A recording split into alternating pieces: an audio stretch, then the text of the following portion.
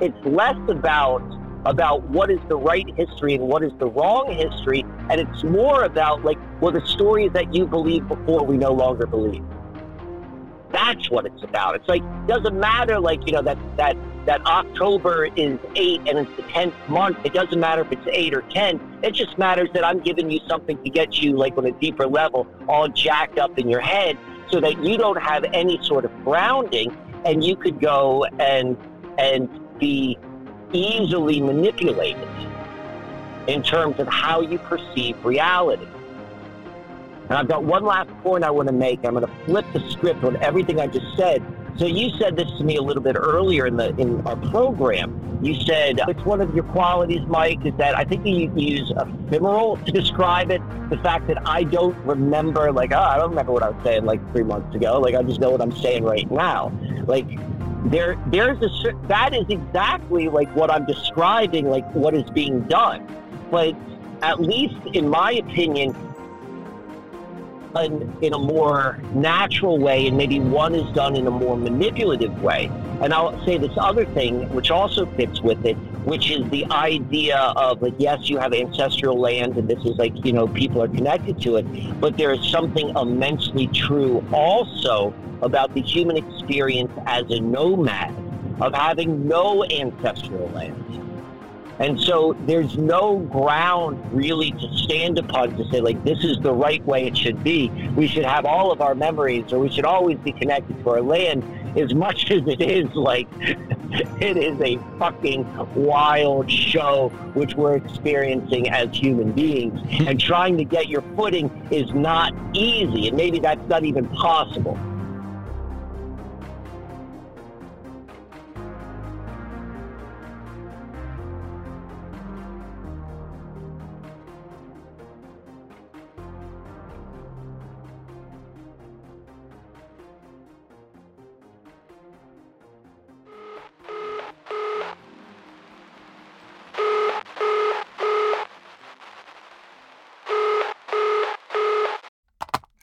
What's up, Mark? Uncle Mike, how you been? I've been good. It seems like we just spoke just a moment ago. It was only a moment ago. Indeed, for the listeners, this might be just one episode. It might be part 2. If it's part 2, thank you for sticking with us. But yeah, here we are. Your handbook for the apocalypse. You got a new truck. What's new, Mike? So from the last time we spoke, so much is new. But I guess the easiest, the most obvious is finally, after, God, what does it feel like? Weeks? It's months. It's not even months that this whole sort of car situation, which has been a royal clusterfuck. It has finally resolved itself. And my thought was that it was going to resolve itself on, I think it's June 19th. So it's been June 19th would have been 90 days since the last time I had any tobacco. So I would smoke tobacco now and then, but 90 days before June 19th, I don't know what date that was. That was when my car adventure began. And I kind of thought to myself, I was like, all right, I know it's going to resolve itself in 90 days because it takes 90 days for, typically, like the rule of thumb is 90 days is how long, like it's 21 days to begin to develop a habit, and 90 days once it's ingrained into more of a lifestyle. And so I was like, okay, 90 days. And then that's when it will, the car will come about, because I didn't want to have any tobacco inside the car. And that was just what I was thinking, not knowing like how all of the hurdles that would come along the way during this journey I was on. But it seems to have resolved itself a little bit sooner than anticipated on June 10th. And so I've been thinking a lot, like the car I got rid of, that Saab has been, I've had for 13 years and 6 months. I did a day counter today because I included it. That was like a trade-in. And I was thinking about these last 13 years and all that has transpired and who I was, how I lived, who was in my life at that period of time, and then just like who had come and gone throughout those 13 years and how I have grown and changed. And it feels like a big shedding, a very, very large shedding. I mean, I'm probably going to, once we get off of this phone call, I'll probably spend a little bit more introspective time in terms of like what it all represents to me. But that is all gone. That is done. That whatever that marker of a car, and a car could be a symbol of like how you move through life. And like, some people have strong connections to their cars, some people don't, but I think I did with the car I had before. And it was doing whatever it could to stick around in my life. Like I couldn't get rid of it. I couldn't get a new car. And then suddenly everything just kind of came together like very, very quickly. And it was this perfect, seamless transition to where I am now. I never thought that I was going to be a pickup truck man, but I am officially a pickup truck man. Well, I forget who just told me this. I think Ron told me this. My buddy Ron from New England, host of the Wicked Planet podcast. He owns a garage in New Hampshire. And he told me, my grandfather told me, this is an impression of him. My grandfather told me you can never go wrong with a pickup truck. You'll always have a job. So yeah, there's a real American quality to a pickup truck and a utilitarian. I'm starting to think that I made a mistake by not getting a pickup truck as one of my first cars. I drove a Buick Century, and then before that I had a Oldsmobile Cutlass Sierra Supreme, and then I had before that a Subaru Forester. There you go. There's a lot. There's a lot of, I guess, sayings or thoughts as it relates to pickup trucks, like what you said. Your friend had said. I spoke to actually another Rob who was kind of like guiding me through this whole sort of thing. He's a general manager at a dealership in Maryland, and so it's like, every time I heard something from the people who I was talking to, I just had him go and verify like if it makes sense and so forth. But he was telling me, he was like, it's hard to find like a good used pickup truck. When you find it, like you definitely, that's always a good value. And I spent a little time with my ex-wife today.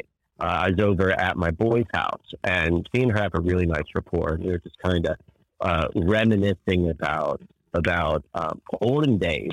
And her mother, like back when we were in our 20s, her mother used to always like be in our ear saying like, you should get a pickup truck, just get a pickup truck. And this is back when, I was like knee deep in the machine, in Matrix living. And the idea then of me being like having a pickup truck, it just didn't fit my worldview or lifestyle. And me and my ex-wife used to kind of like laugh at her mother, because she would always say things which we didn't necessarily value or think much of. And I was like, Michelle, your mom was so friggin' spot on. I'm thinking back now of all the stuff she said, and I used to laugh at, and I'm like, she knew what she was talking about. And so, like all of this kind of like pickup truck stuff is coming about, but it's everything. Like, I was driving it around today, and it's like a car in a lot of ways. Are like clothes, they're like costumes. They're kind of like how you meet the world, but it maybe in a little bit more of a utilitarian way than just clothes.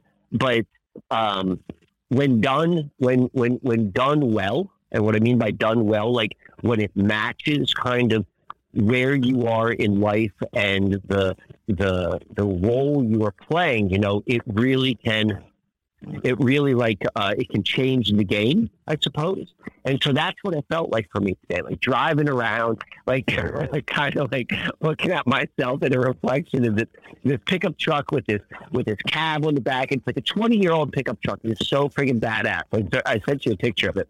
And I'm just laughing. I'm just like, all right, this is where this chapter begins. This is where this next part of my journey at least starts. So I'm definitely in a really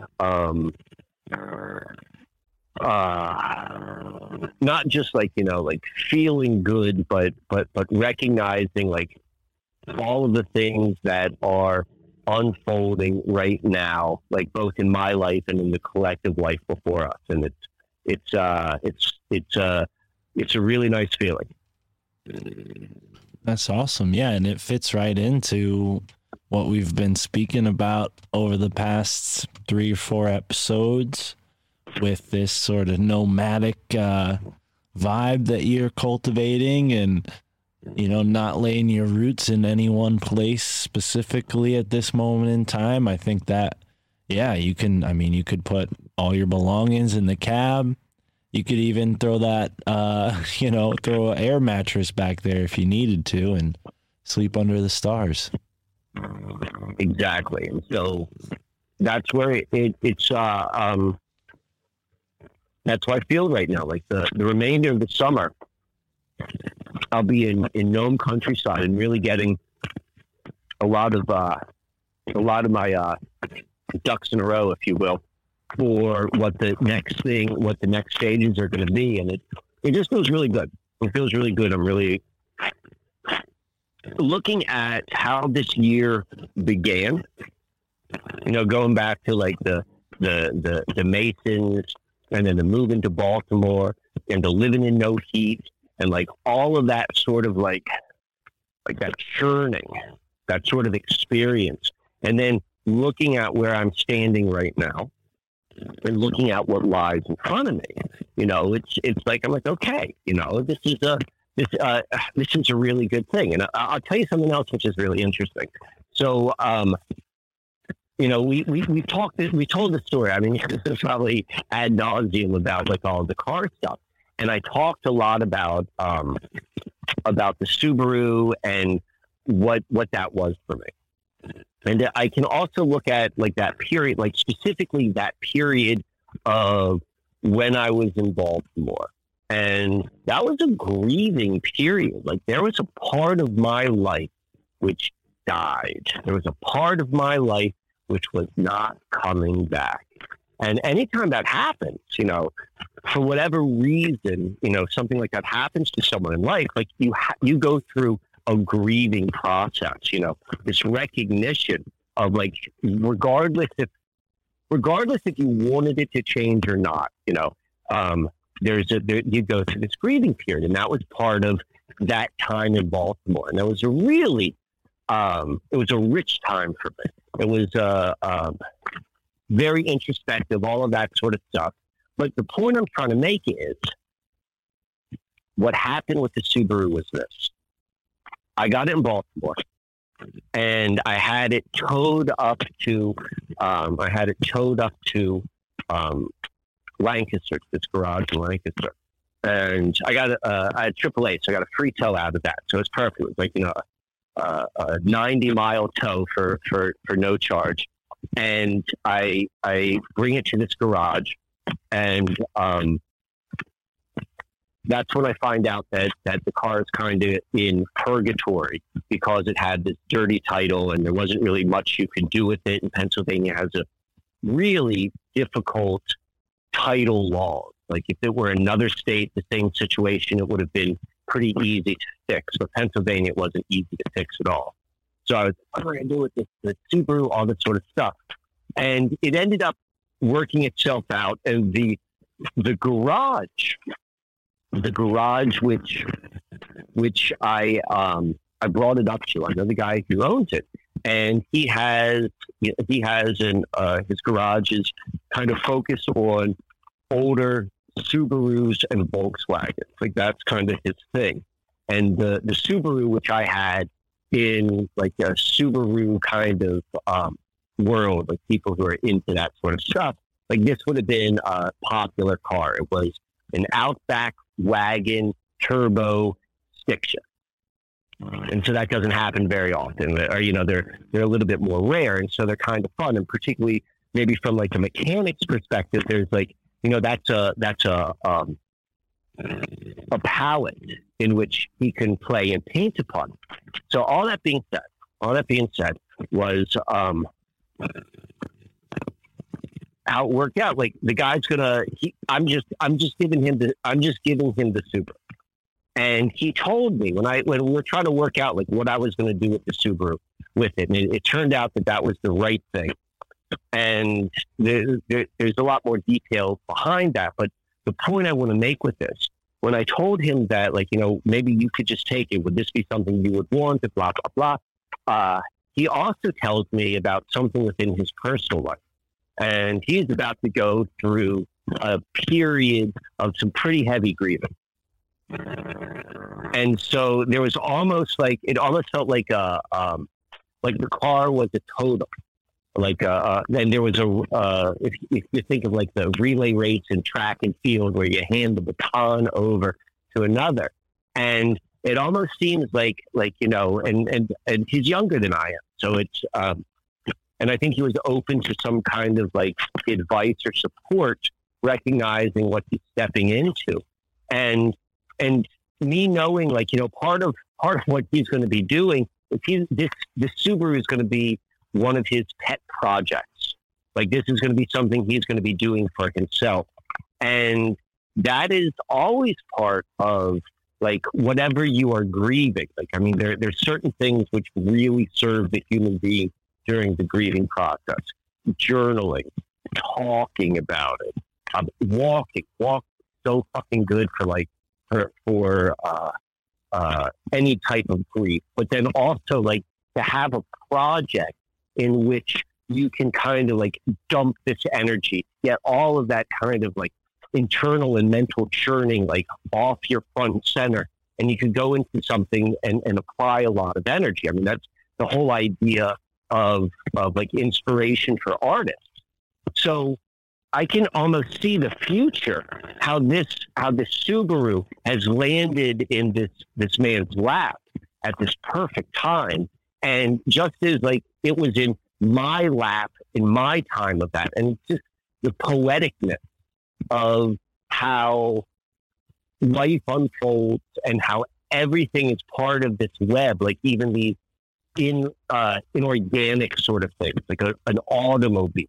But it's more than an automobile. It's like what it represented and where it was in life. And so to see that unfold is, I don't know, it was a cool thing.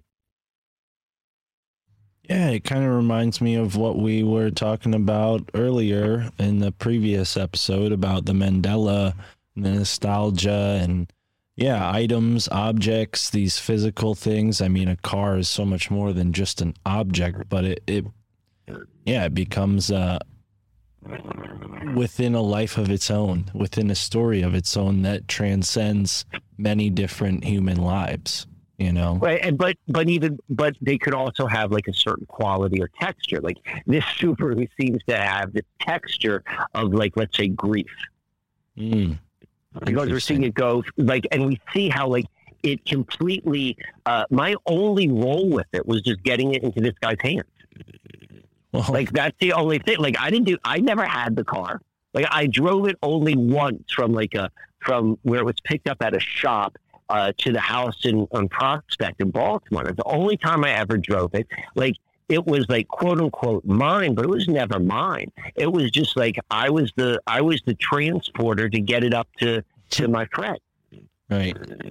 And it hits him right at like the timing of everything, particularly like the timing in which I'm letting go of it, the timing in which he is receiving it, like what I just described in where I am on my particular path. And me recognize like where he is in his particular path. And so looking at it from that sort of perspective and that richness, like it's just, when you can see the poeticness in the mundane, like it, you know, to me, that's what we're always talking about here. That's awesome. Yeah. Speaking of walking, we went for a little walk today. I've been All right.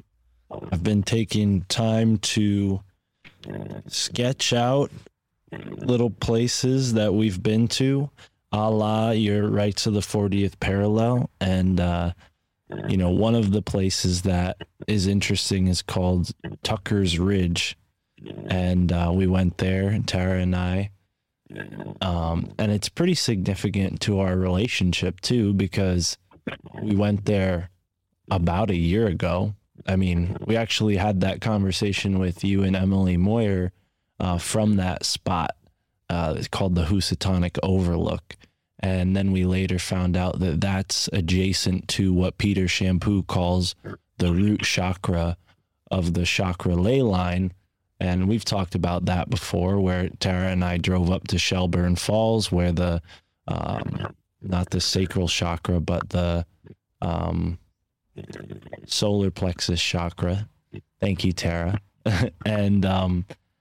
And yeah, so I sketched out that area with the Zentangle stuff that they gave us, those little pen and pencil.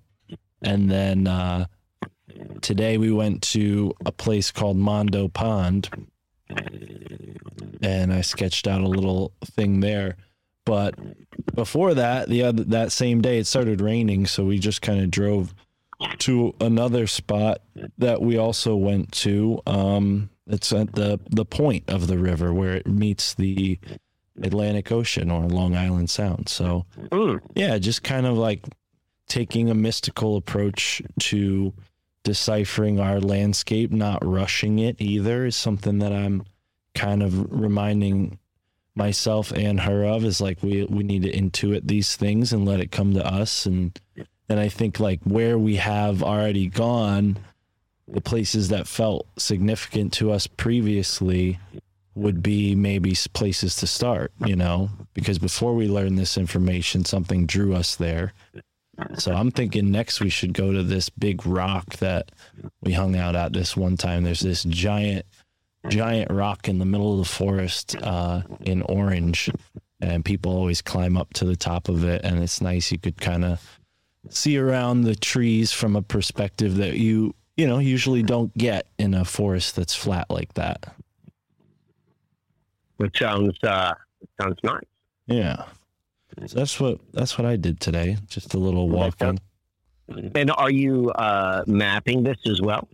Yeah, that's the idea, is to kind of, with the drawing, well, the Housatonic Overlook one, I was looking from a distance at a pretty large area. So the scale allowed for a sort of map to kind of come together within the picture that I drew. But where I was today at Mondo Pond, really just trying to practice, my skills as someone who can like see something and then illustrate it, try to, because that's always something I've tried to do as a kid. And when I was younger, I would fail so many times at that I never had any confidence in doing it. But now that I've got that Zentangle kit, there's like a different approach I want to take to it.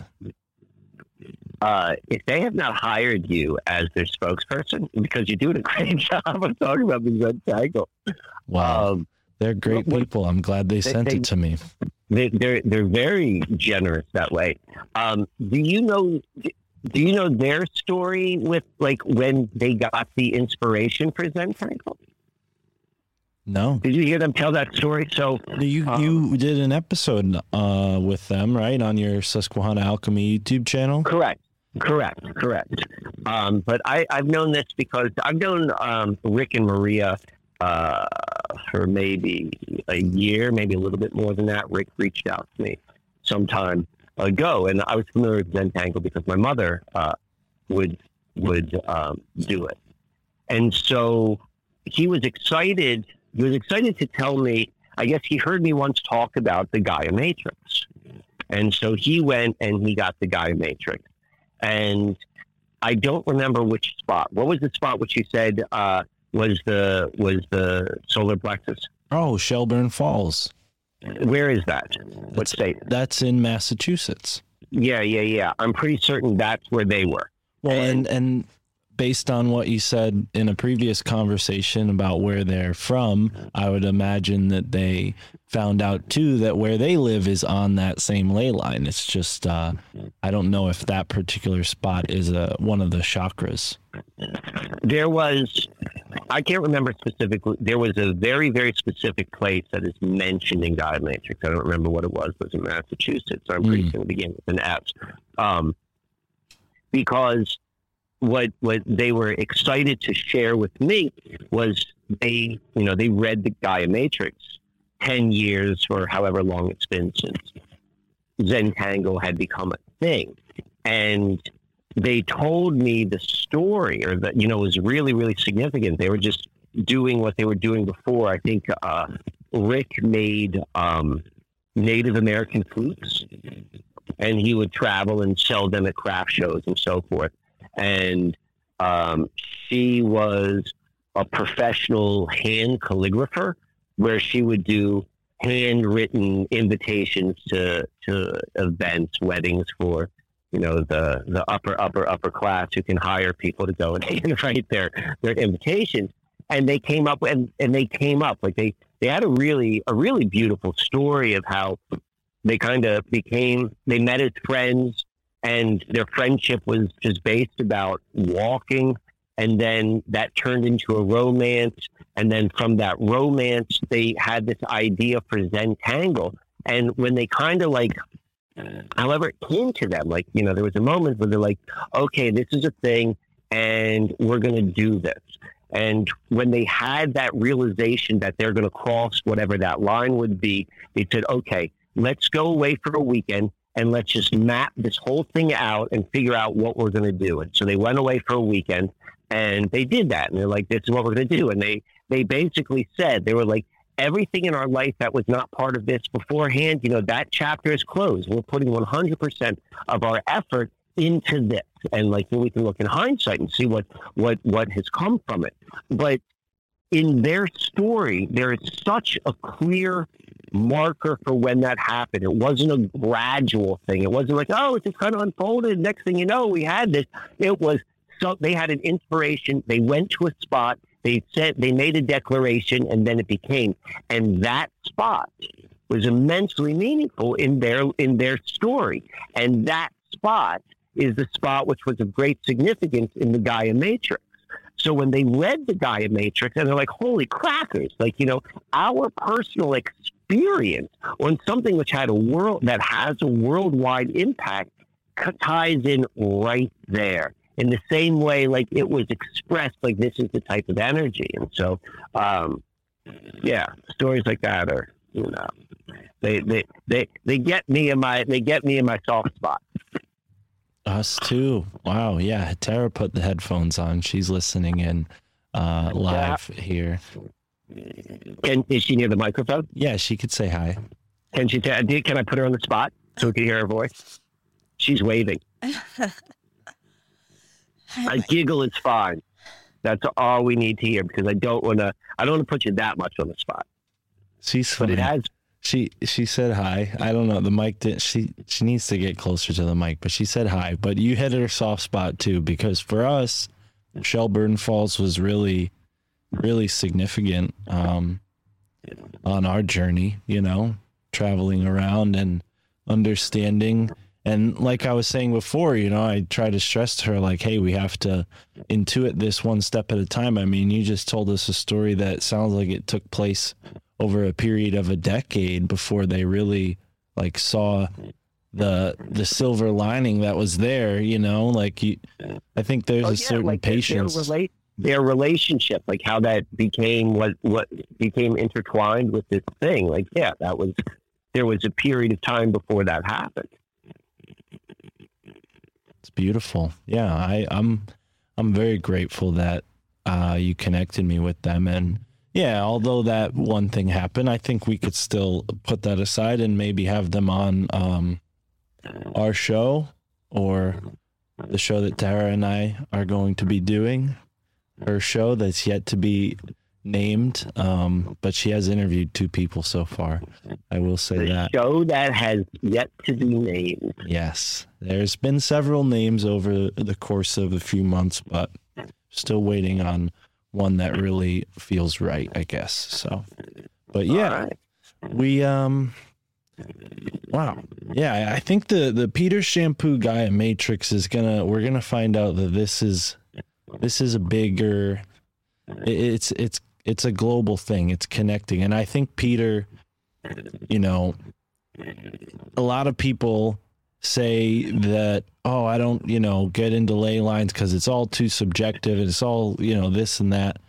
I don't know if you can argue with what Peter's laid out the same way you could with just one-dimensional lines, because the arrangements that he's showing are clearly, geometrical patterns. But that's a whole tangent. I know we were planning on going down a different avenue with this conversation. We're still going to hit that. I want to go. Okay. We're going to still hit that line because I put some thought into it, and I would hate to put thought into something and not to be able to use it. But right. I just want to make a comment on like what Peter created with Gaia Matrix. It's a painting. You can't argue with it. Like you're like, I don't know if people can argue with it. If someone tries to argue with it, like their mind, they shouldn't even be in the museum. They shouldn't be in the friggin' museum, and they shouldn't be allowed to look at the picture because it's not meant to be argued with. It's meant to be contemplated. It's meant to be contemplated. And so that doesn't mean that this is the answer. This is like, wow, what does this inspire for me to go and see? And whether or not it takes you down a different path, well, I mean, that's fine. But to argue with it is silly. What he did and how he weaved together, that book through so many different layers. And it's what's so fascinating about it is that it's pre 9/11, it's pre 2001. That was like that was a different time on Earth. That was a different consciousness, and he was still pulling the stuff out. I mean, you read some of it. I think like some of it feels like dated from a particular period of time. Like particularly in the back part of that book, but the front part of the book, like that is just pure gold, pure gold. Yeah, I'm excited to have him back on. I don't want to become a nuisance to him. So respectfully, I'm going to wait a month or so before I book him again. But yeah, I think it's definitely the gift that keeps on giving, his work. I mean, we keep coming back to it, and he's kind of getting on the circuit now, right?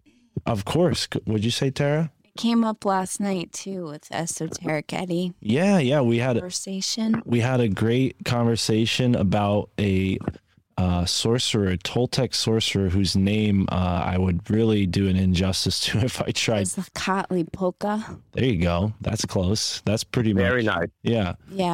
And yeah, I was commenting on how this Aztec, the pyramids are in Peter Shampoo's alignment, because part of Esoteric Eddie's theory is that this Toltec sorcerer sort of cursed the situation that was going on there, and ever since there's been like this obsession with death and skulls, and I kind of connected it to Skull and Bones, and Eddie and I kind of just went back and forth.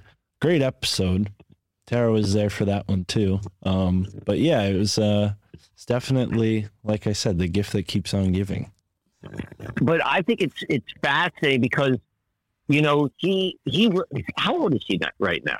He's got to be in his 70s, right? I think he told me he was coming upon his 80s. He's coming up on his 80s. This dude is 80. He wrote that book so he wrote that book probably in his 60s, if I'm doing my math correct.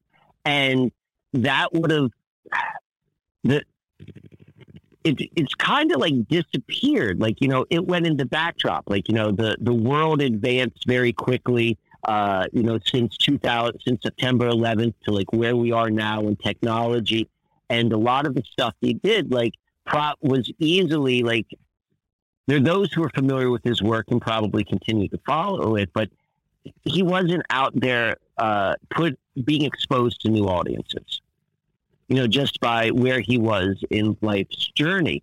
But now, like, just from the fact that you and I talk about it all the time, you talk about it on a lot of shows. I heard, I talked to another podcast host who mentioned him, and I'm just like, this guy, like, his work is having this, you said the gift that keeps giving. I would describe it more so as like this rebirth, almost like it's sat in stillness for some time, but like it's beginning to like,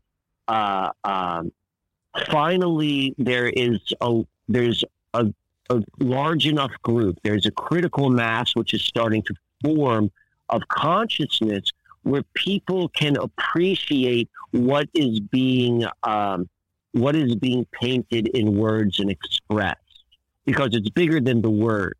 It's literally talking about, like, beginning to understand if we could understand, like, if what Peter has pointed out in Gaia Matrix is just 1% of, like, pointing at something larger.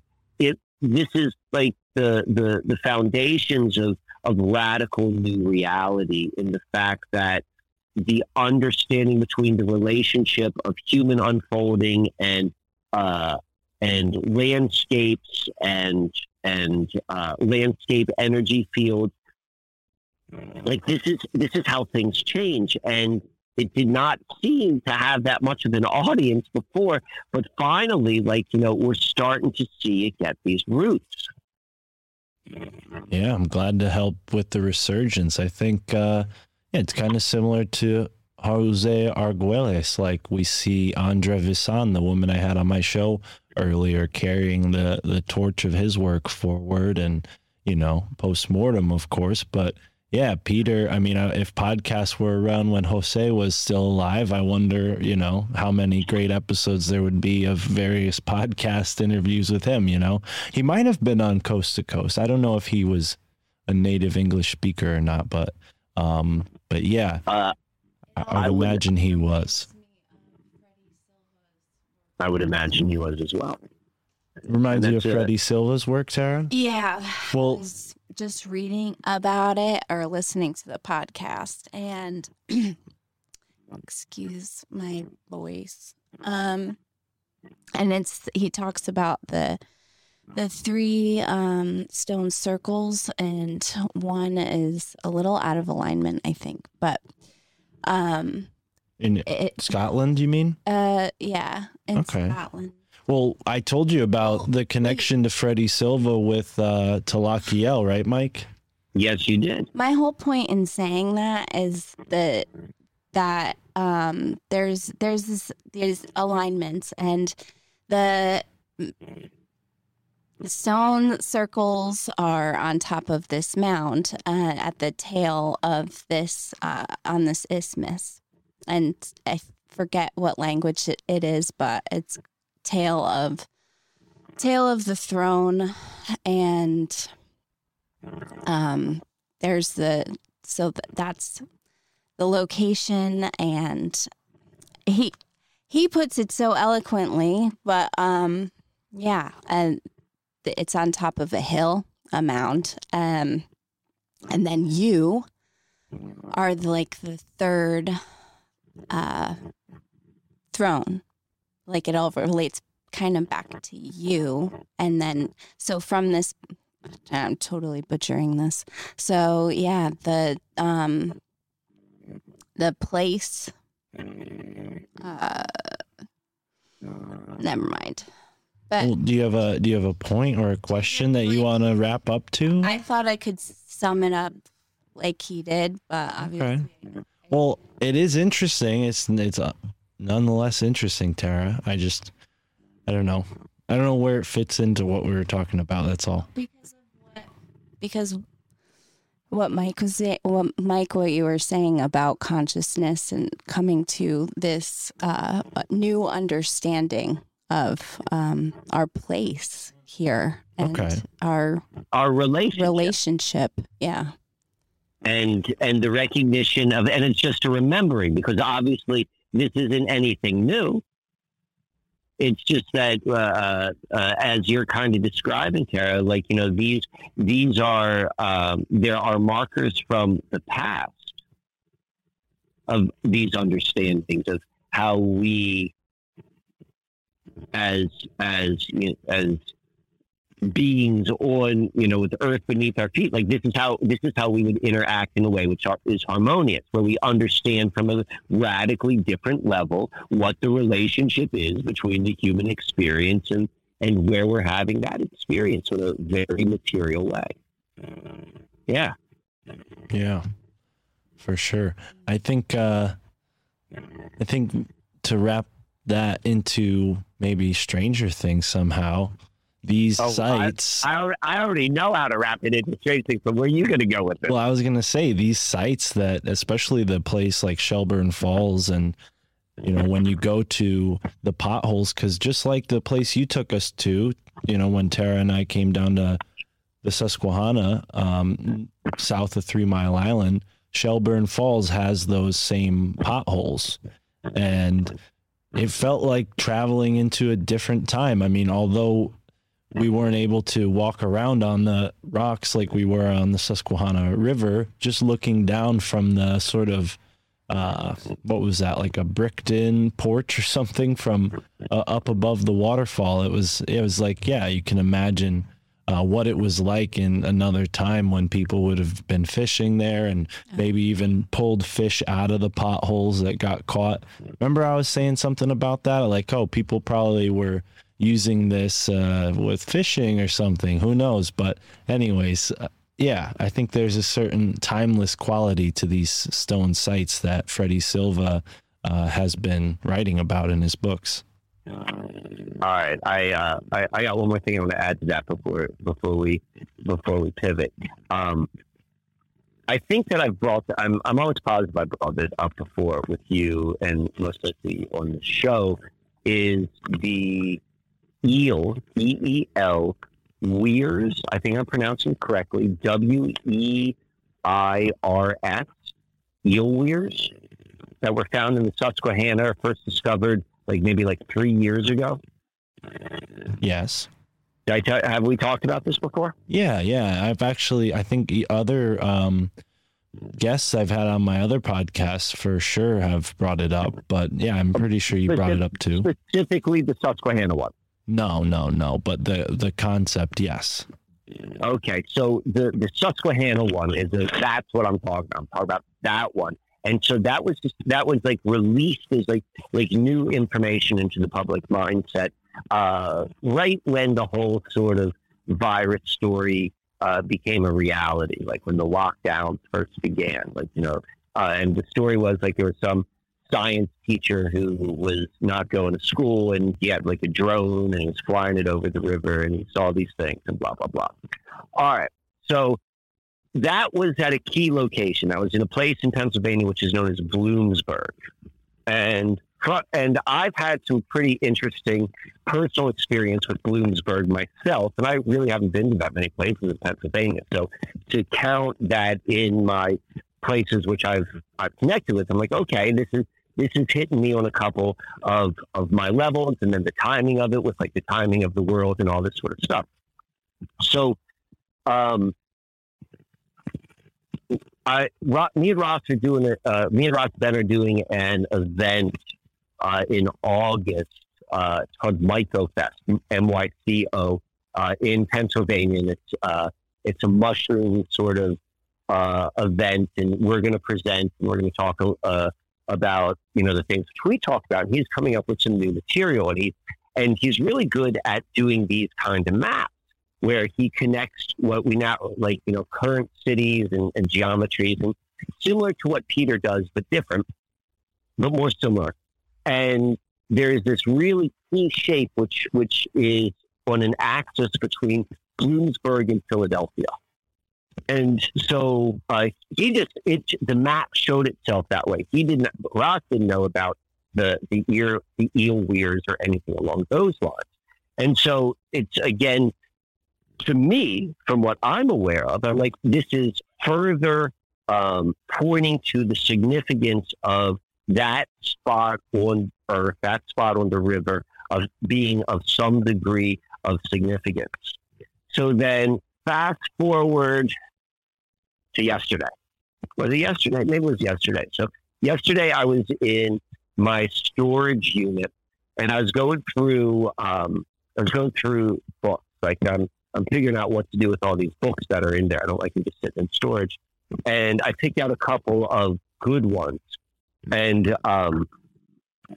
the ones I haven't looked at for a long time. I haven't seen my book. I haven't looked at my books for like years. A lot of them have been in storage.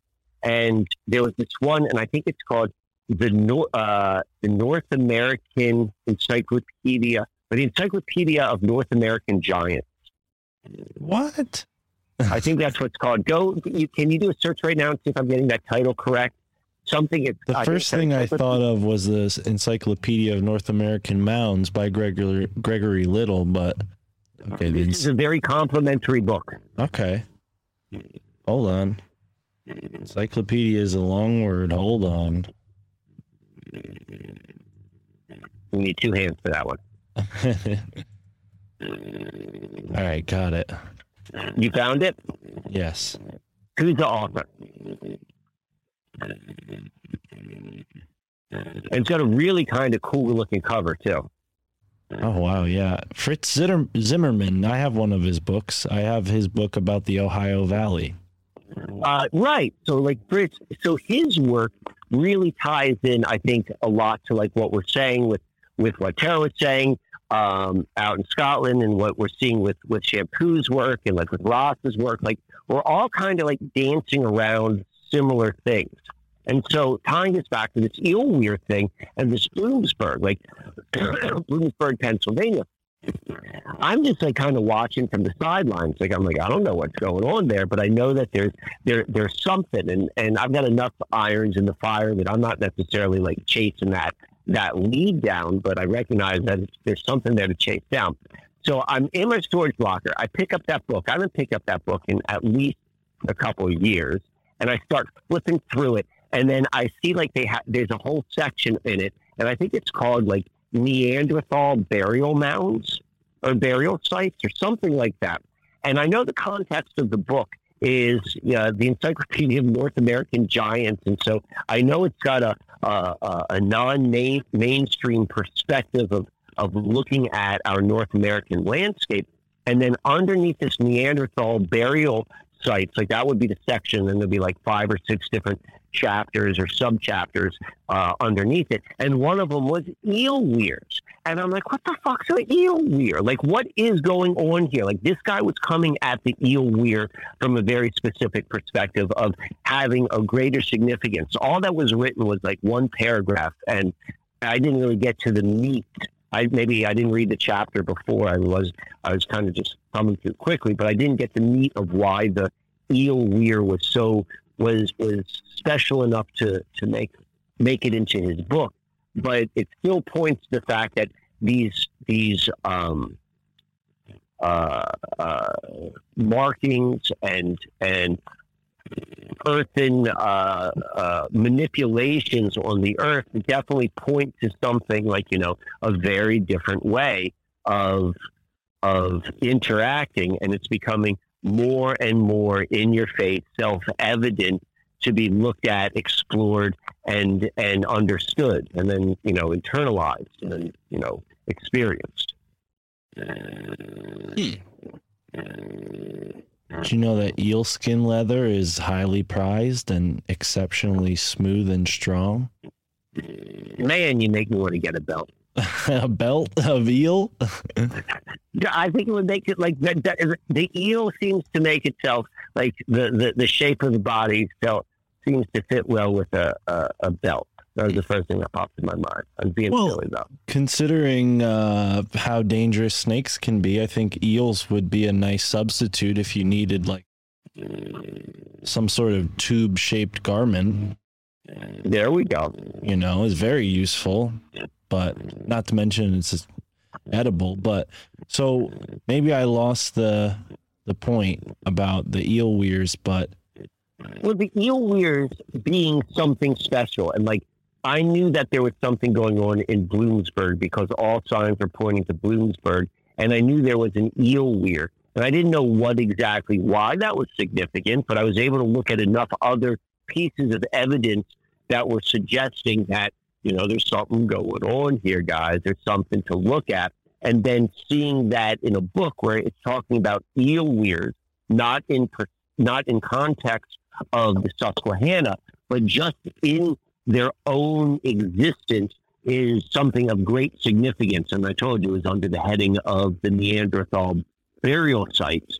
And I didn't quite understand why they're calling the eel weirs, why it connects with the Neanderthal burial sites. And I'm not certain what he's suggesting Neanderthal burial sites may actually be, but it's just more confirmation that all of these things that we're beginning to uncover, like they are, no matter how you're looking at it from all of these different angles, like it's supporting this same idea that how we relate to this earthen landscape is dramatically different. Even us, like open-minded folks, are saying, "Man, it's dramatically different." I don't think we know what that means. We just know that it is, and that's part of like what the seeking is to become closer to that and understand what exactly that means from an experiential level. Agreed. So, Stranger Things. All right. So now we're going to switch back to like apocalyptic pop culture. Do they call it that? Do they call it a pop? Like, is there a way to connect pop culture and apocalypse like into like a word? Because I think that would be cool. But nonetheless, I'll work on that while you're talking. Yeah, right. That's the assignment. All right. So Stranger Things. We got to have a conversation about Stranger Things. And particularly in light of our most recent one with Keanu Reeves. Because, well, whereas it may not exactly be the same thing, it's the same, it's coming out of the same vehicle or vessel, Hollywood, pop culture, all that sort of stuff. And so you said you've seen a little bit of Stranger Things. You have a basic understanding of it as a program. Is that correct? Mm-hmm. Yeah, there's a kid. It's kind of strange. She's allegedly a part of some kind of program. She's got a weird name. She has powers, and her friends are all helping her do stuff. All right. So that was good. That was really good. Really good explanation. And I'm going to add to that. So Stranger Things is a show that's been out. This is probably the only TV show I think I've seen in the last couple of years. But I've seen them all. It's the one thing which I could really get, like, I can speak with any degree of contemporary contemporary pop culture. And it did hit with like a big splash. I remember when it came out, it was the talk of the town for at least the first season, the full run of the first season. Like it was the It show for a bit, right? It was the It show, and so it takes place in the 80s, all right? And it takes place, like, the primary set of characters, particularly when it began 4 years ago, they were all kind of like middle school age.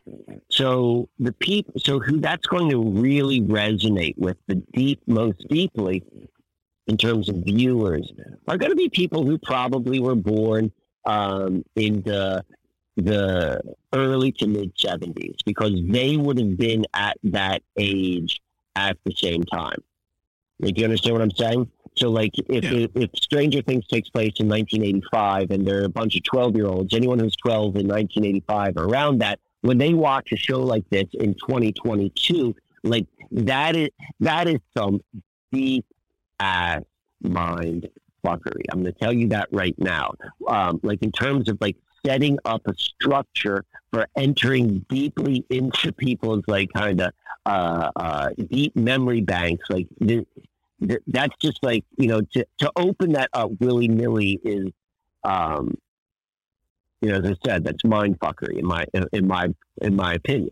So, with that being said, like, I'm game for it, I guess, for whatever reason. So, Stranger Things, it ties in very, very well. MK Ultra government stuff, and maybe esotericism. Not so much like esotericism, like practicing magic, but more so like maybe more mystical, like fantasy. They call it the upside down or the upside down world, and it deals a lot with that. So there's this bleed over between like top secret government stuff, which if you pay attention to how they're presenting it, it's like the people who are writing the script certainly are reading the same books that all of us are reading about these programs, and then how it spills over into this other realm, and they do it really. That's the backdrop, and it's just well done in terms of storytelling in all sorts of different ways. It's a high quality popular culture. It's high quality fast food. That's what you could call it. So they just came out with the fourth season, and that's why I'm bringing this up, because when I go and I see my boys, it's the only time there's Netflix, and that's something I watch with them. And then, so I've been watching a little of that. But before I get into that, the show itself has had a personal hook into my mind, and so that happens a lot when we're watching these shows and we're looking at popular culture and we're using it as a personal mirror. And you almost got into this when you talked about Keanu Reeves, because you started that episode saying like, well, I was intrigued because, his name is Reeves, my name is Steve. And then you just stopped it right there. But if you would have used that as a launching point and gone deeper into looking for other tangible similarities, that's where you're going to begin to go and find like insight into your own journey. Like, that's just the nature of how our reality works, is the interconnectedness. And it's also part of like what I've referred to in the past as the James Shelby downward vortex. Like, that's what pulls you in. But nonetheless, so Stranger Things pulled into me particularly because I have when I was in middle school, so they were middle school kids when they took place in the show. And when I was in middle school, in my actual real life, in what was this, like maybe 1984, 1985. So I'm literally the same age as the characters. And the dude's name, the main character's name, his name is Mike. And he, it doesn't look exactly like me, but I kind of look like that when I was like middle school, like kind of like long and like really like long gangly arms and face. I'm like, yeah, I know that Mike. That was kind of like me. And when I was that age, I can remember it so clearly. Me and a couple other classmates, we made a movie, and it was entered into the county's film festival, and it was called The Strange Happening. And it was very much like what the first, I mean, not very much, but it had a similarity as to what that first season of Stranger Things was. I'm like, hold on, this is a little bit too strange, because when at that age, had something called The Strange Happening, and we made a movie, and it was just about like what we're kind of seeing happen in the strange town of Hawkins. So it had me hooked from the beginning. So fast forward until this latest episode, or this latest series or season, which just came out. And I've only seen, I think I've seen 4 episodes, and there may be like 8 out already. And I'm beginning to appreciate the level of meta mindfuckery which is happening on like how they're doing the show. And I'll give you an example. This season storyline has an influence from a very popular pop culture line from the 80s, the Nightmare on Elm Street movie franchise. Are you familiar with that?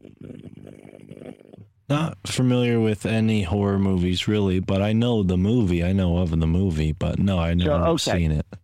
So nightmares. It has to do with nightmares, obviously. And the main character was this, they're very implanted in the collective consciousness, like who the horror film killers are. Like there was Jason from Friday the 13th, there was Michael Myers from Halloween, and then Freddy Krueger from Nightmare of Elm Street. I would say those would probably be, the biggest names that have been cemented into the collective mind.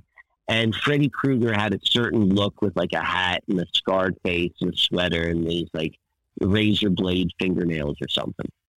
So what they're doing is, if you're paying attention to what Stranger Things, how they write the show, they're taking things from the 80s and they're using that as inspiration for plot devices or like character names, and they're doing it like over and over again.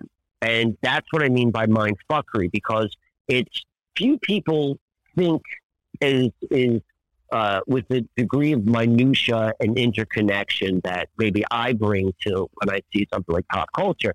But that doesn't mean they're not aware of that in their subconscious. Obviously they are. So in this, they're doing this kind of Nightmare in Elm Street type of plots going on. And then they have the actor who played Freddy Krueger in the Nightmare in Elm Street kind of work into the actual TV show. So like they're doing all of this like self-referencing, which is just slightly beneath the level of being obvious. And then it gets deeper and deeper and deeper. Once you realize that they're doing that, you see it over and over again. I'll give you like another example. They're doing a lot with do you know who the band Iron Maiden is? Yeah, and they have like the really wicked looking cover art, album art, t-shirts. I was actually just complimenting our friend Juan that his podcast logo reminds me of Iron Maiden. You were 100% correct. And so Iron Maiden, they were, I don't think I would know any of it. That was never a genre of music which I listened to, but I know who they were from a pop cultural reference point. And there was a certain, like, if that was like your theme, like if that was your thing, man, like there's a certain look and there's a certain way of being. So they've got that character. They got a character who's kind of like, who fits into that stereotype, that character, that look, that genre in Stranger Things. And to your point about Iron Maiden's cover art, they always had this like skull face guy, right? Yeah. Are you familiar? Yeah. So he's in everything because he's the main character. And that's like kind of like, I don't know, maybe the demon, whether it's done tongue in cheek, whether you think it's like Conjuring, I don't know. But like, it is what it is. Like he's in all of their artwork, and it's very difficult to separate Iron Maiden from the concept of this kind of cartoon demon skeleton face looking guy. And so that guy's name is Eddie. So he has a name. His name is Eddie. Like if you go and you type in Iron Maiden and Eddie, you'll be like, oh, that's who that demon is. His name is Eddie. So they have him. They have the guy in Stranger Things. That's he looks like an Iron Maiden guy, and they name him Eddie, and it has to do with demons. And so all of this kind of like meta, like tongue in cheek sort of Easter egg-esque referencing is it's part of the Stranger Things show, or the way they are able to get deep into one's mind, like all of this kind of cleverness. So where I'm going with all of this, and what I think is really interesting, or what is capturing my attention about this right now, is they use a lot of actors who, particularly the actors who are shown as adults in Stranger Things, like someone who is like literally like 60 or 50 or years old. But that actor who is playing a 50 or 60-year-old character in Stranger Things was a popular actor in the 80s as a younger person. So do you kind of follow what I'm saying? Yeah, So what I'm getting at is I've demonstrated the fact that Stranger Things is built about like this self-referencing and these like the whole thing is about mind control. The show is about mind control. The girl who you said who's got the special powers, she has the special powers because she was raised in an MK Ultra facility whose whole purpose was to develop all of the the psi abilities within an individual. And so that is the foundational element of the story which is told, and it is being told in such a like a mind fuckery way. You're like, what exact, and it's done so well that people love to watch it. They don't look away because it's good. It's good pop culture. It's good fast food. It's like, wow, these McDonald's fries are great. I just can't stop eating them. So there's one character in particular who I want to get to. All right. And he plays the head of the MK Ultra training program. So he's not named this, but if you could think of like I think a common, if you're familiar with MK Ultra, if you know who Dr. Green is, this could be like a Dr. Green character, or if you're familiar with like the Nazi stories they tell us, he would be like the Mengele, the really high level evil genius who was focused upon cracking the human psyche for whatever purposes, but to like unleash certain powers. So, all right.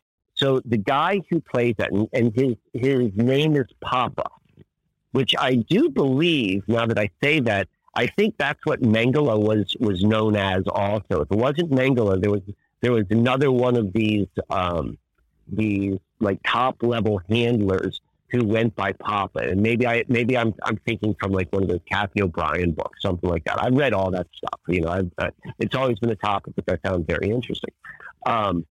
So the guy who plays that, who's like the real mastermind, and it's really thought provoking because the way he's presented, like you don't know if he's a good guy or a bad guy. Like it could go either way. Like, does he really have people's best interest at heart and blah, blah, blah.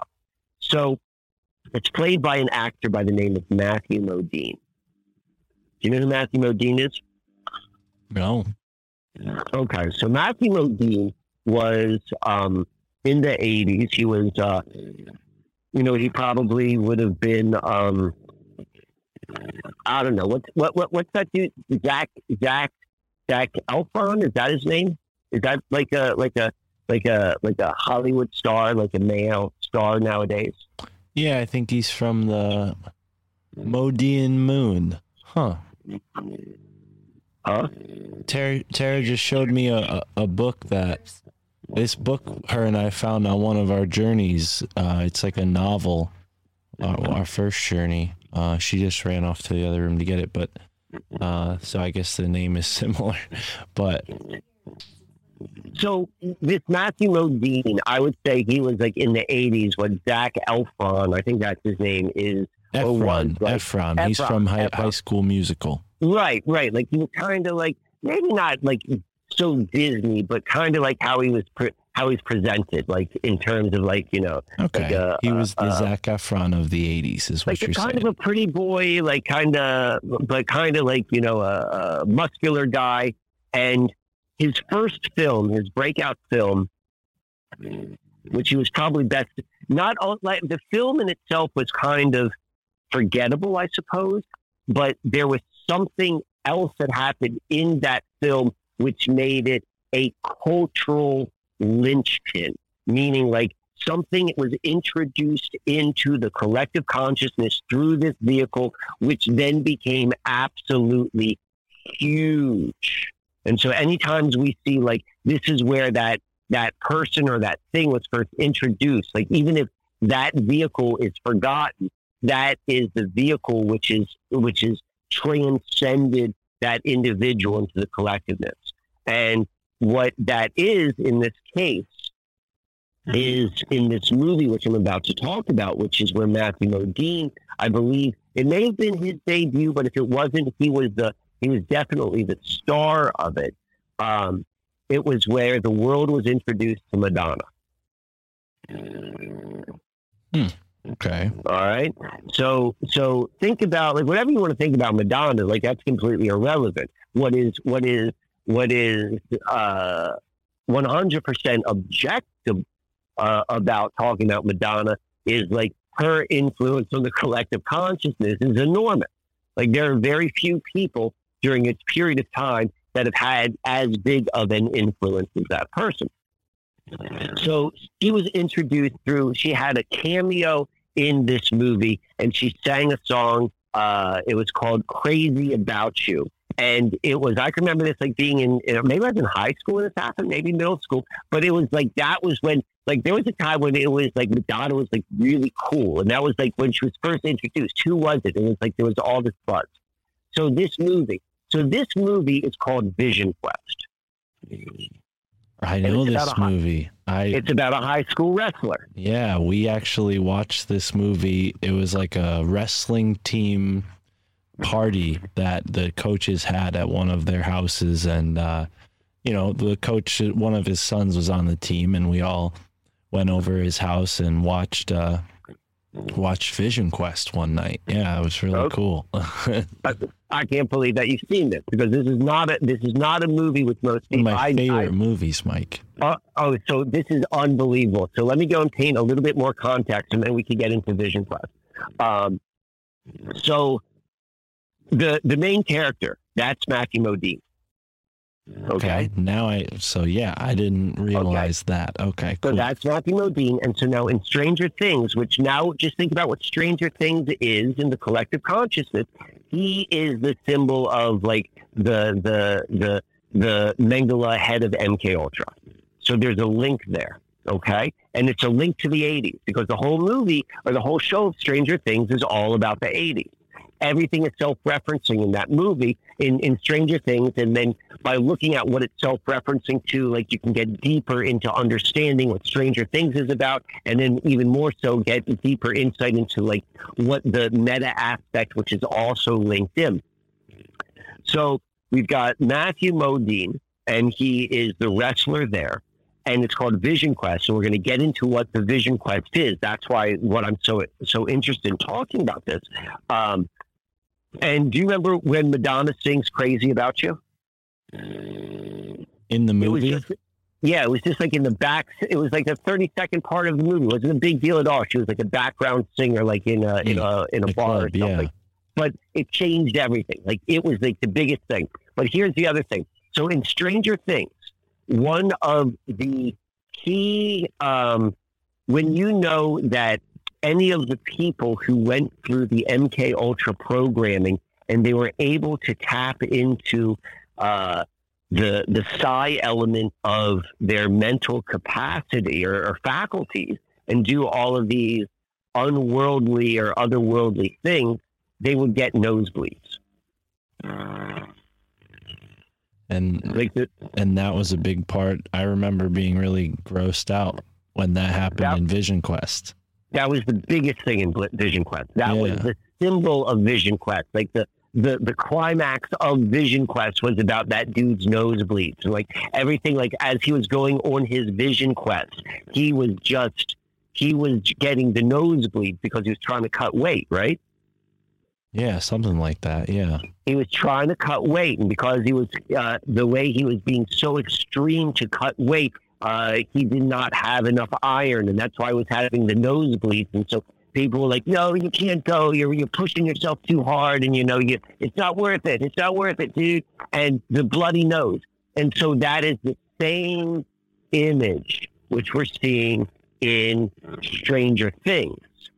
So now we're starting to go and like weave this together. Like, what is this thing about?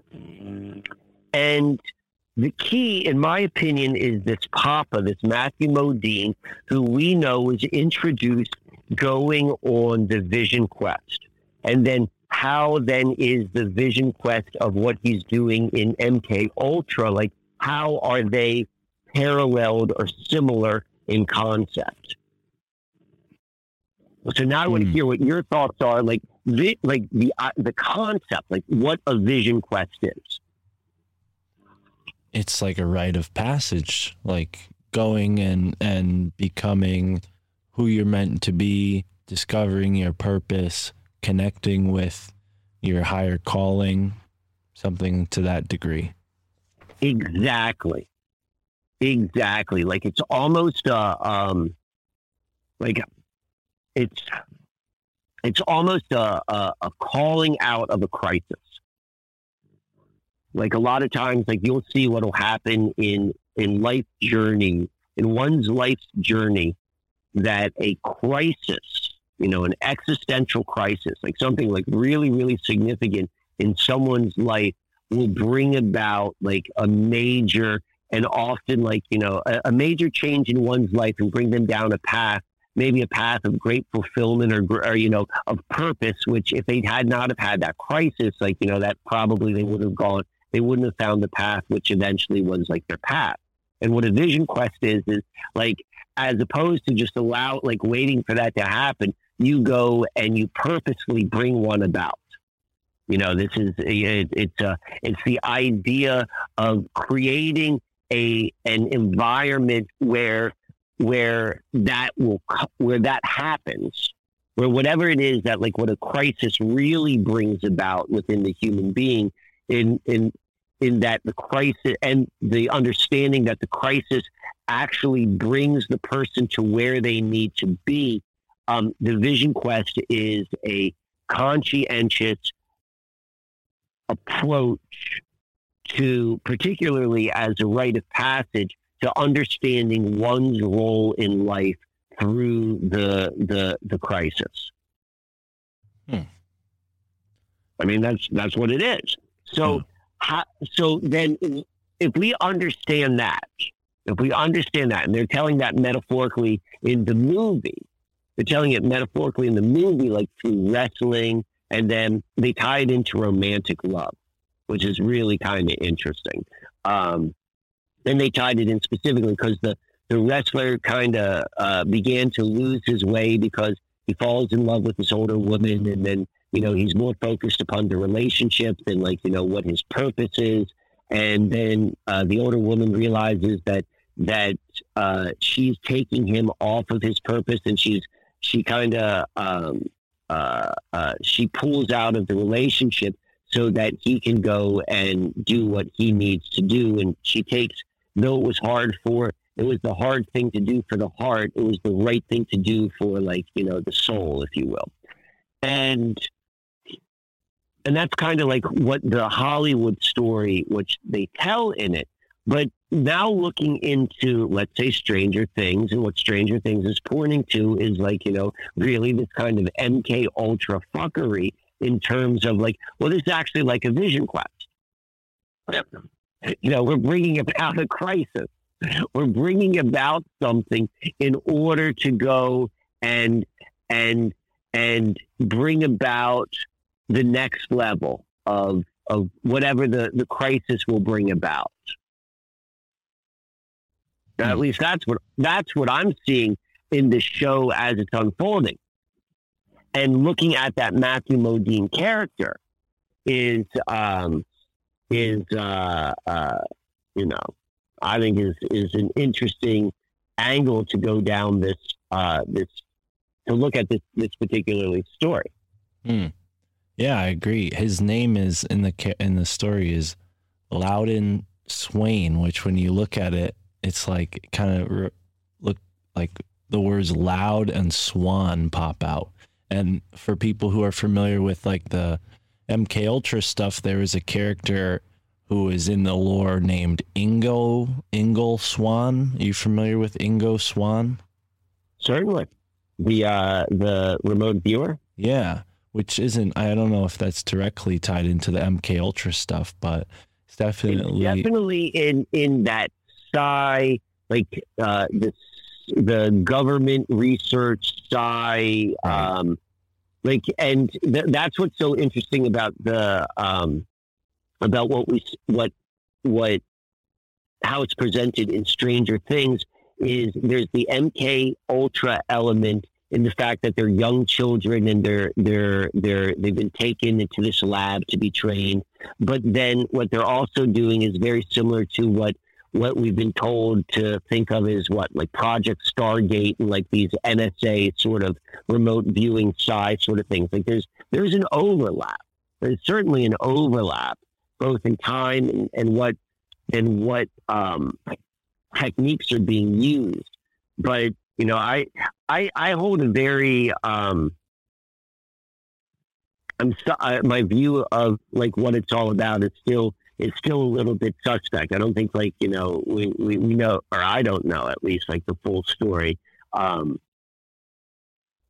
yes, the Ingo Swann is definitely a name that is at least kissing cousins to MK Ultra. Yeah. What was the name of Keanu Reeves' girlfriend? Jennifer Syme. And what was the last name of the main character's name? Like, are those similar? No, they both start with an S, but that's about it. How many syllables? Well, yeah, they both have one syllable, Swain and then Syme. Yeah. Yeah. So when you say that's just about it, no, that's one thing. Like you gotta start like it does. Like there's lots of ways of like seeing how things connect. But yes, you're right. It's not like a direct hit. I would agree with that. But it does resonate. That's what I was thinking when I first heard that name too. Yeah. There's another character in the movie that takes like a kind of I think he's like more of an ominous character, right?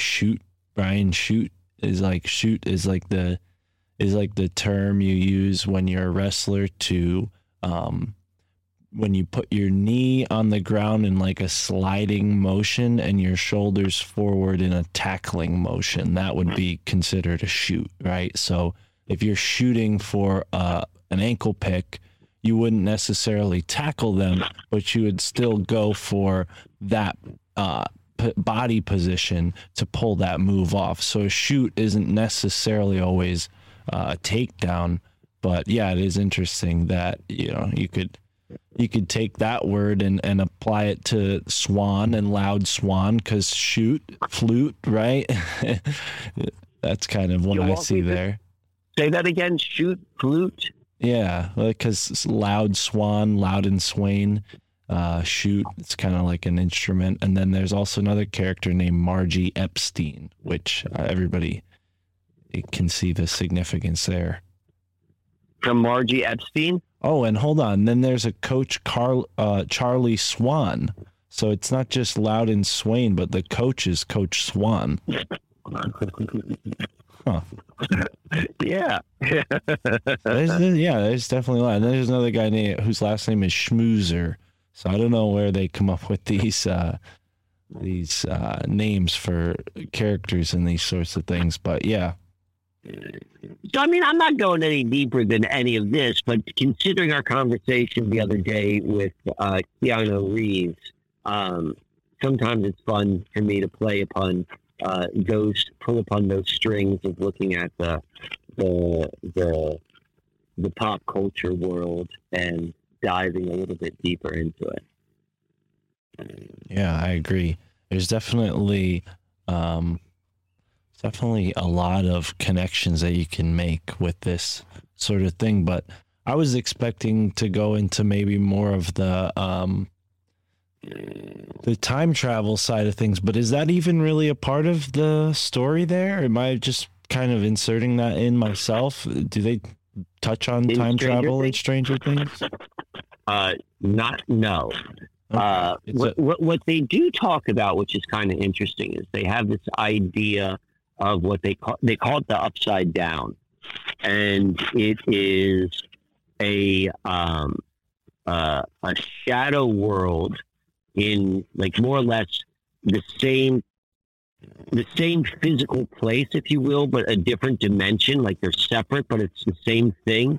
And it shows it as like, this really creepy and like, shadowy shadow world. But, and how they are kept separated from the regular world through like, whatever it is that keeps dimensions separate from one another. And part of the show is how the government like is punching through to the other side and like all the stuff that happens. Like it's got a little bit of a CERN element, if you will, or at least that's what I took from it. And so that's not so much about time travel, but it deals with like dimensional shifts and dimensional travel.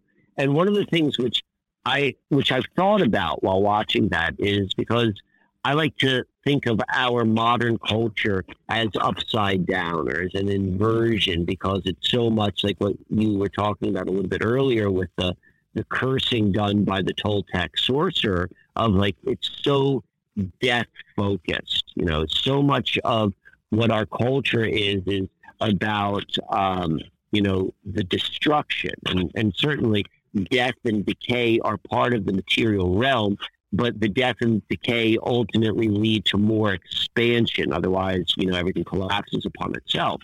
And our culture is just focused, right now on the death or the decay element. And that's why it's, I would call it an inversion. And then thinking about the idea of the upside down in Stranger Things and our inversion, I'm like, is this, like, are we actually living in the upside down? Is that what this is pointing to? Like, this is what the upside down looks like, but you don't realize it. But everything is backwards here. Like, those are cultural values. The fact that they put out shows like they purposely release programming into the collective consciousness for this thing called binge watching. Like, that was never a thing before a handful of years ago. Maybe you could do that if you had like a big DVD collection, but that is so unhealthy for the psyche and for the human being. Like, I mean, the whole thing is just anti-life. And they're telling us that. Yeah. Wow. Yeah. If we're in upside down world now, it wouldn't surprise me. Well, or is that the perspective? Like, because let's go back to this idea of the vision quest. Because what if that's part of it? So let's go and tie this all together. So the point of Matthew Modine and Vision Quest is like, is this highly contagious program? And what I mean by contagious is like people see it and they want to keep watching it. Like, it captures you. And it's got all this self-referencing. Is it hinting at what we're looking at as this kind of like 1980s MK Ultra society is really like a vision quest, which is a self-induced crisis for the purpose of understanding purpose or understanding oneself. Like that's kind of like what the vision quest is. And then we put that in context with the fact that, and all of this is upside down. Like this is the crisis. Like it's literally the crisis is that all of us are living in this upside down sort of experience. And we'll even tie this in. Let's even tie this in completely to the beginning of our conversation about like the true nature of how human beings would relate with the realm in which we find ourselves. Like, is this bringing out that crisis? Like it's bringing it to a head. It's bringing it to our face where we're able to then go and grow from it. And we become something else, which you could only become by walking through that storm. And, after, in theory, in some sort of culture where someone would live in a time where a vision quest is a rite of passage, once that vision quest would be done, you return back into whatever that vision quest would be, because that's just an umbrella term. Like, it just means like a purpose crisis an induced crisis for stepping into one's role. If we are finding ourselves in that vision quest right now with culture, with the binge watching, with the James Shelby Downard vortexes, with the hardware software upgrade vortexes, like with all of this stuff which is going on, which is just making everyone, like, breaking everything down, is it ultimately to then bring us to an awareness of something which we would never be able to appreciate had we not gone through the process, and I mean that collectively. So that's how I would like to look at it. It's like this documentary we watched about camels, where the camels are being trucked on these big, like, heavy lifts. Like the people in Saudi Arabia love camels so much. They're like pets, they love them.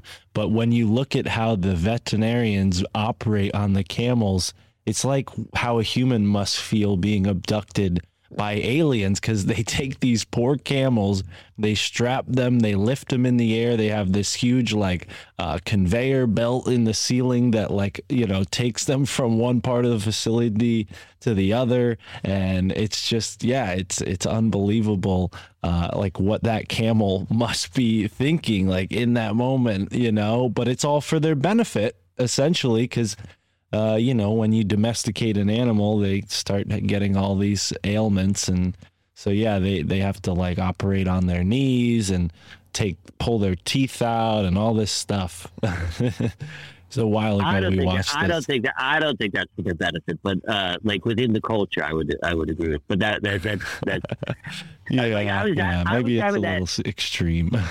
Well, I mean, we're now this is another pivot, but like, just the whole idea about with our culture, like, the irony is, like, this culture is so much about death, but then at the same time, it's also all about doing everything you possibly can do to avoid death. Right. And that is as bad. That's as inverted, in my opinion, as the fact that the largest industry on the planet, agreed upon industry, is the industry of, like, killing people, right? The arms industry. Right. And so that's just as backwards of, like, doing everything you can to stop anything from dying. I'm like, well, sometimes shit's got to die.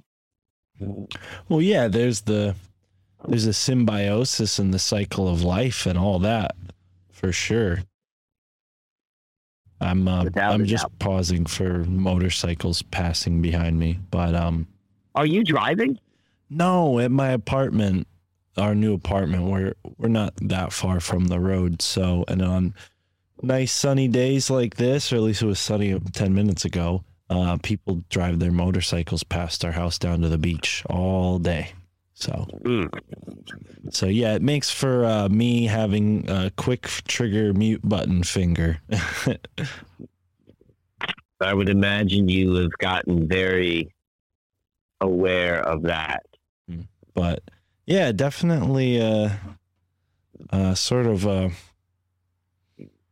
cultural touch point with Stranger Things. And I get what you're saying, where they're kind of like reprogramming what was initially laid out in the 80s for the new generation. I mean, of course, the shows that people watch with their parents, they're designed in a sort of twofold way, so that the parents and the kids will both find something entertaining about it. So yeah, it is kind of like representing that. It undoubtedly is.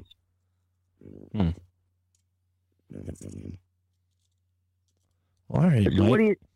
So what do you say? I think that feels like a good place to wrap this one up. Yeah, agreed. I was just going to ask if you had any closing thoughts beyond what you just said. So yeah. Let's because I always like to kind of tie it up in a bow, and And there was a big part in the beginning of our conversation today when I was talking about, me with the car, and the car is a symbol. I mean, these are all just symbols. We're just like dream walking right now. We're looking at all the things around us, and we're looking at it as if it were a dream, and finding like some degree of insight that way. And so the car and me talking about, maybe where I was just in the beginning of the year and like where I am right now, and who knows where I'm going to be in the fall, but seeing the ebbs and flows of life. And like, I mean, this year has been, I would say, the, pardon the pun, the strangest year I think I've had for a very, very long time. Strange being relative to my previous years. In terms of like where I've lived, who I've lived with, what I've been doing. It's been unlike anything I've experienced before. And at times, it's got all sorts of highs and lows that comes with it. But the biggest truth of it is like, this is really different. This is really uncharted territory. And in my opinion, that's what I think life is really about, is embracing like, your own personal unknown. And then tying that in with, my friend who's got the Subaru, and I use the car as this metaphor and this totem and this symbol. And now seeing like, where that's meeting my friend and where he is like in his personal journey, but all of our personal journeys are tied into the craziness which we're collectively going through right now, in terms of redefining what life looks like on Earth and how we're going to live. And I would say very much so that we went through a collective vision quest. Some people are unable to recognize the event, but there are a lot of people who are seeing like, their life will never be the same. They're not the same person, and they're redefining how and who they are. And, and that came through the crisis. And, maybe we're still going through that. Like, there's a whole bunch of stuff. Like if you keep on watching the news and the stuff around you, there's scarecrows all around. So I'm not saying like, that's not that's not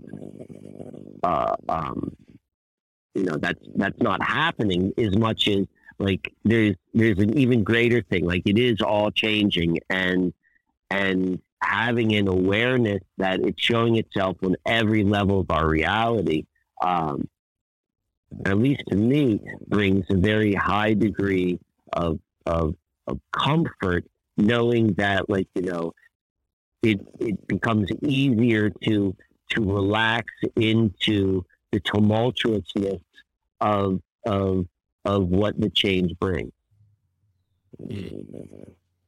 Well said. Yeah. Was there anything about Strangeness Happens? Is that the name of the film you made? Is there anything that comes back up to mind with that before we wrap up completely? Because I felt like you brought that up, and maybe there was another connection with that besides just the similarity of the title. So it was called The Strange Happening. And that whole thing sits, it sits like right outside of my memory. Like that feeling you have when you're trying to recall a dream and you can't quite recall it, but like the play we were talking about last episode. Exactly, that you acted in. Exactly. Like I've got and this is probably around the same period of time. Like we're all right around middle school.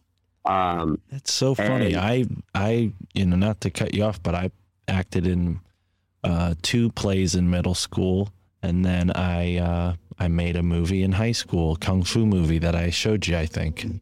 I've seen your kung fu movie. In fact, I found it highly entertaining. I watched it all.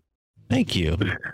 I think particularly knowing you now, and so being able to watch it as a study of who you were 10 years ago, fascinating to me. Yeah. So I would it would bring me immense joy to be able to see Strange Happening. Oh man. My memories are, I can remember filming it. I remember like we went On to VHS? Maybe. I don't remember. Or whatever came before that? I don't remember the equipment we used, but I remember going over to she was our reading teacher. I was in 7th grade and I was in a class called Challenge Reading. And I remember it was me, obviously name dropping. It was me, Sailor Moeller. That was his name. You know, I wonder if we could even go Google that. We're doxing him. So me, Sailor Moeller, spelled just as it sounds, and Larry Katko. I think there was a 4th person, but we made, like, it was our class project. And I remember that. And I remember it had to do maybe with UFOs, but it had to do with or maybe with ghosts, but it had to do with like something strange at night. And it was like, you know, it was meant to be kind of scary, but kind of funny. Exactly like Stranger Things. Like it was so similar. I think I found Sailor. I Googled him. What's Sailor Moeller doing? Well, it says Purdue University, and then it talks about his father. I mean, it could be someone else, but no, I'm pretty certain it's the same one. I remember Sailor Moeller's father was like a scientist, and Sailor Moeller, I remember his car when he was in high school is he created his dad created this special compartment where it captured like a good amount of exhaust and it would hold it. And then he could push a button and release all the gas or all the exhaust at once and create a cloud in front of the car behind him. And so, like, it was an interesting family. Me and Sailor Moeller. This is going to sound so friggin' horrible. Can I tell you? Can I do a middle school confession? Please. So I remember me and Sailor Moeller. God, this sounds like what's so funny. In today's context, this is going to sound absolutely like if someone were to hear this out of context, like they would be aghast. But like this is just like how things rolled in the 80s when you were in middle school. But he and I we would go in his backyard with BB guns, and we used to shoot at all of the landscapers at the medical facility behind his house. And we would act like snipers. Exactly. Like we didn't have high-powered BB guns, but I'm thinking like now, like, you know, everything which is out there. Like that was not a thing like in the 80s when they talked about that. Like, you know, like that was something to be concerned about. But like, it's funny. That's why no one got hurt. That's why they made Nerf guns to eliminate all the BB gun injuries. That's how it was in the 80s. Yeah. Yeah, I remember my grandparents had a BB gun that anytime I went over their house, I would try to get my hands on it, and I was quickly caught and reprimanded. So, yeah, I had the same instincts as a kid, Mike, but... Well, I think everyone does. Yeah, no need to apologize for that. I don't think that was exclusive to the 80s. You probably would have got away with it quicker than you would nowadays, for sure. Well, I think we always got away with it. I don't think I ever got in trouble for that sort of stuff. Well, I think that's a fitting way to wrap this up. A little walk down memory lane. If anyone stuck around to the very end to hear that confessional, that's their treat. That's their reward. Beautiful. All right, Mike. Well, I'm putting the Myco Fest link in the description, so I just want to remind people of that, and then also follow Mike. It's sold out, but definitely put it out there. Like it's a limited engagement. Like it's Okay. I don't know how many, but put it up there. Like it's like legit. Cool. Well, then I also wanted to ask if you have another tour coming up this month or next month that we could let people know about in case they want to make travel arrangements. Yes, I've got one on Sunday. I've got one in 2 days. How about next month? I've got one. I've got one a month. So next month is going to be at High Point. But yeah, if you ever go to the Susquehanna Alchemy website, like that's where I have this tour. Those tours located, the information and where you can book a spot. Wonderful. Right on. All right, Mike. Thank you. Thank you, everyone listening.